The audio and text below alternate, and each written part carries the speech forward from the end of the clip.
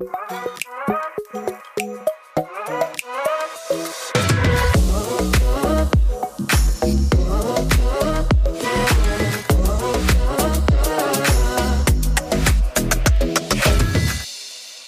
back to the ADW profile, everybody. ADW. Or A Deeper Way. Stands for A Deeper Way. I'm Yes, sir. Casey, along with my colleague, Tim. Hey there, Dr. Casey. This is, again, I just said it. I'm going to say it again because we tend to repeat ourselves. ADW Profile podcast for all things ADW Profile, in which we break down aspect by aspect by aspect in very short, hopefully digestible episodes. So if you're listening, kind of, scroll through the episode list and find the episodes that are going to be relevant to the things that you're exploring in your report. Today, we're really just going to focus on the Cyplex. Ooh. The Cyplex. The Cyplex. The Cyplex, I like to describe it as the visual representation of your personality. Yes. It's beautiful. Yes. It's unique. It's kind of like your own snowflake. Colorful. Yes. And it's a combination of psychology, and a nod to honoring the complexity of each of us, and complexity not in a mysterious way, but just in an honoring way that we're all unique. And yeah, we're like each other in some ways and like other people in other ways. And yet we are all unique.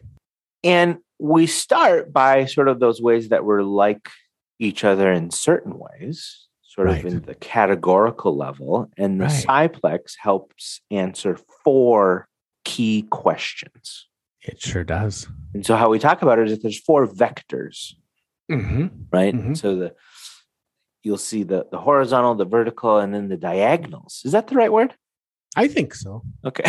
Kitty corners. Yes. Then what are the 4 vectors, the 4 questions that the Cyplex helps us address? Yeah.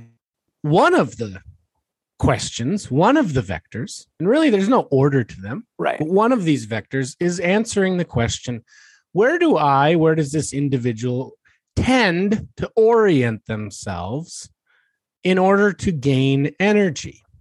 Classic. Right? And so a couple keywords here, right? Tend to orient self in order to gain energy. So this brings up kind of a really key point about all the vectors, right? There's 2 different tendencies, right? We can tend one way or the other way. Now here's the kicker. We can tend both ways. Yeah. So they're not tend both ways a lot. Yep. Or both ways a little. Mm-hmm. Or maybe one way big time and not so much the other way. Yeah. But very key. They are not opposites. So you're not inherently one side or the other. Right. A lot of type-based tools put you in one category, and you are that category, not that other one. Yep. So external orientation means an individual would tend to orient themselves outward in order to gain energy. And somebody might be a 99 on that one. And they could also be a 99 on the other side of this vector, which is they orient themselves inward in order to gain energy. Some people are high on both. And so they can gain energy. Yeah, they gain energy in both ways. And that's more authentic to the human experience. Yeah.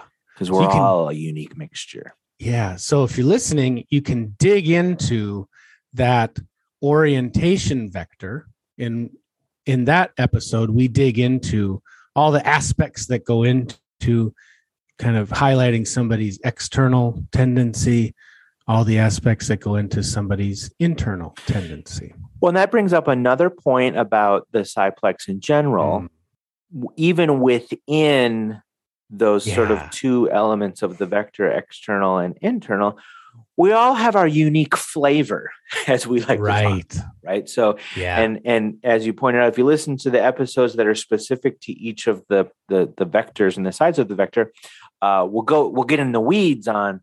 Typically, it's 4 aspects that make up each of those elements. So, for example, we both have a fair amount of external orientation, right? But it looks rather different. And you can learn about those uniquenesses in those other episodes. Another vector. How do we think? How do we think? Not well. It's a judgment. Turns out from science, we actually know that we as human beings can kind of process information in sort of one of 2 ways. And again, we can be high on both, right? So we can tend to process information both ways. Yeah. But one of these ways is conceptually. And conceptual thinking, right? We're all able to do it. Yes. Conceptual thinking is really making connections of the information that I have in front of me and connecting it to seemingly random or other things. So am I connecting this information that I've got to other stuff and then really exploring what is that connection about, right? So that's one thing that our human brains can do with information is connect it to other stuff, right? And if we're really high on this one, the more random or out there the connection is, the more interesting, right? The other thing that we as humans can do with information is really focus in on it and ask, how is that relating to right now, right? What does that relate to right now? What information is that telling me about right now in this moment? And that's really highlighted or called concrete thinking. And so processing information in a linear way, focused in on the here and the now. Concrete. Casey, would you add anything to that? I think another major element, and again, they have their own episodes, which we really get into it. Folks who have a lot of concrete thinking, tend to think through things linearly, orderly, and like you said, sort of that grounded here and now element. As we continue round the cyplex, another vector is looking at this idea of focus, and particularly focus around what do we pay attention to, and what do we tend to think about when we're making decisions, right? So different than thinking style, but now more, what are we focusing on in that regard? And this particular vector is often very illuminating for couples, for working relationships, for groups. Very relevant to teams. Very relevant to teams. And when people see this, where they tend toward on this vector, and they see where all the people that they've been either working with or in a relationship with, and maybe how they're a little bit different, there's a lot of light bulb moments when you see 2 different people or groups of people and where they tend toward on the decision-making focus. So one of the sides we can tend toward on decision-making is toward taking into account people into our decisions, right? How is this impacting people? How's this impacting myself, right? Are we getting along, right? So the people focus side of this vector, green folks who are high over there, they tend to pay a lot of attention to kind of how things are going. What's the process in which we're making decisions? Is it perceived as fair? Is it equitable, right? Is it impacting someone, right? How are we connected or not right now in the moment? And usually when those people things are kind of going well, right? People high on this decision-making focus toward people tend to say that their situation is going well. Right. What's then there's the red side. Yeah, the red side. Red side. Outcome focus. And just as the name would suggest, folks who, have a high tendency around the outcome focus aspects, they're focused on outcomes, right? So what are our goals? Are we making progress toward those goals? Are we hitting the goals? Are we doing what we said we were going to do? Really, paying attention to kind of the facts of the situation, if you will. And it's hard to divorce the word goal from the outcome focus. Yeah. Yep. And again, an individual, and I'm actually representative of this, you could be high people focus and high outcome focus. Right. Both things matter to you, and you're paying attention to both things. Now, if my memory serves me, we've got one left. We've one vector left. Yes. Motivation. Motivation. So yellow, right, it's north on your Cyplex, due north, and purple, just directly south of that. Again, doesn't mean they're opposites, but they're in that shared vector of motivation. So, Tim, talk about enthusiasm driven, which is that north. Yeah, part of drive is motivation, and the other part of it is sort of organization or approach to my life. Yeah. And so when we're on the enthusiasm side, if we're kind of high on that, we're going to be motivated by serendipity, by new things, by inspiration. There's emotional element. Yep. And so we might organize our lives around that in such a way that sort of, we like to keep our options open, us high yellows, right? So how in the world would I know how I'm feeling on Friday? I don't know what I'd want to do on Friday, so I'll decide on Friday. Yes. Yes. Right. Yep. And so lots in there about sort of approaching my life from that way of keeping my options open. And really, if I'm inspired by something, that's going to be sort of the energy to go do something. Now, the other end of this vector, the south end, expectation driven. Expectation driven. What say you? Well, they might say something like, I haven't seen my friend in a while, and I'd really like to see them. And so I'm going to schedule a time on Friday to see them because get it on the calendar. I want it on the calendar, and reach out to said friend. Said friend says yes. And the whole week, someone high on expectation drive is going to be motivated to make sure they get to Friday to do the thing that they said they'd do Friday. So a sense of duty. Yeah. But also as we think about it in terms of how we organize our lives, right? We like to see our life out there on a spreadsheet or on the calendar. And it gives us a sense of organization. Planful. Right. Yeah. Organized expectation, just like the name says. What's expected of me? Want to know so I can fulfill the expectation. Yeah. And again, can't say it enough. Sure enough, you could be high on both. Yeah. And I think. Oh. Go ahead. Well, I was just going to say, to reiterate what you said earlier, while anyone can be high on both, what we tend to typically see is that someone might have a slight stronger tendency toward one.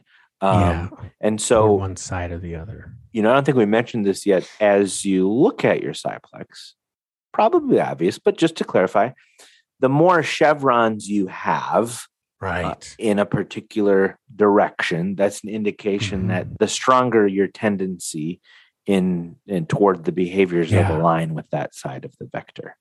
Yeah. A couple of key points too here, or another really important point about the Cyplex is that we can see what we tend to do on a typical day, and that's usually representative of most often.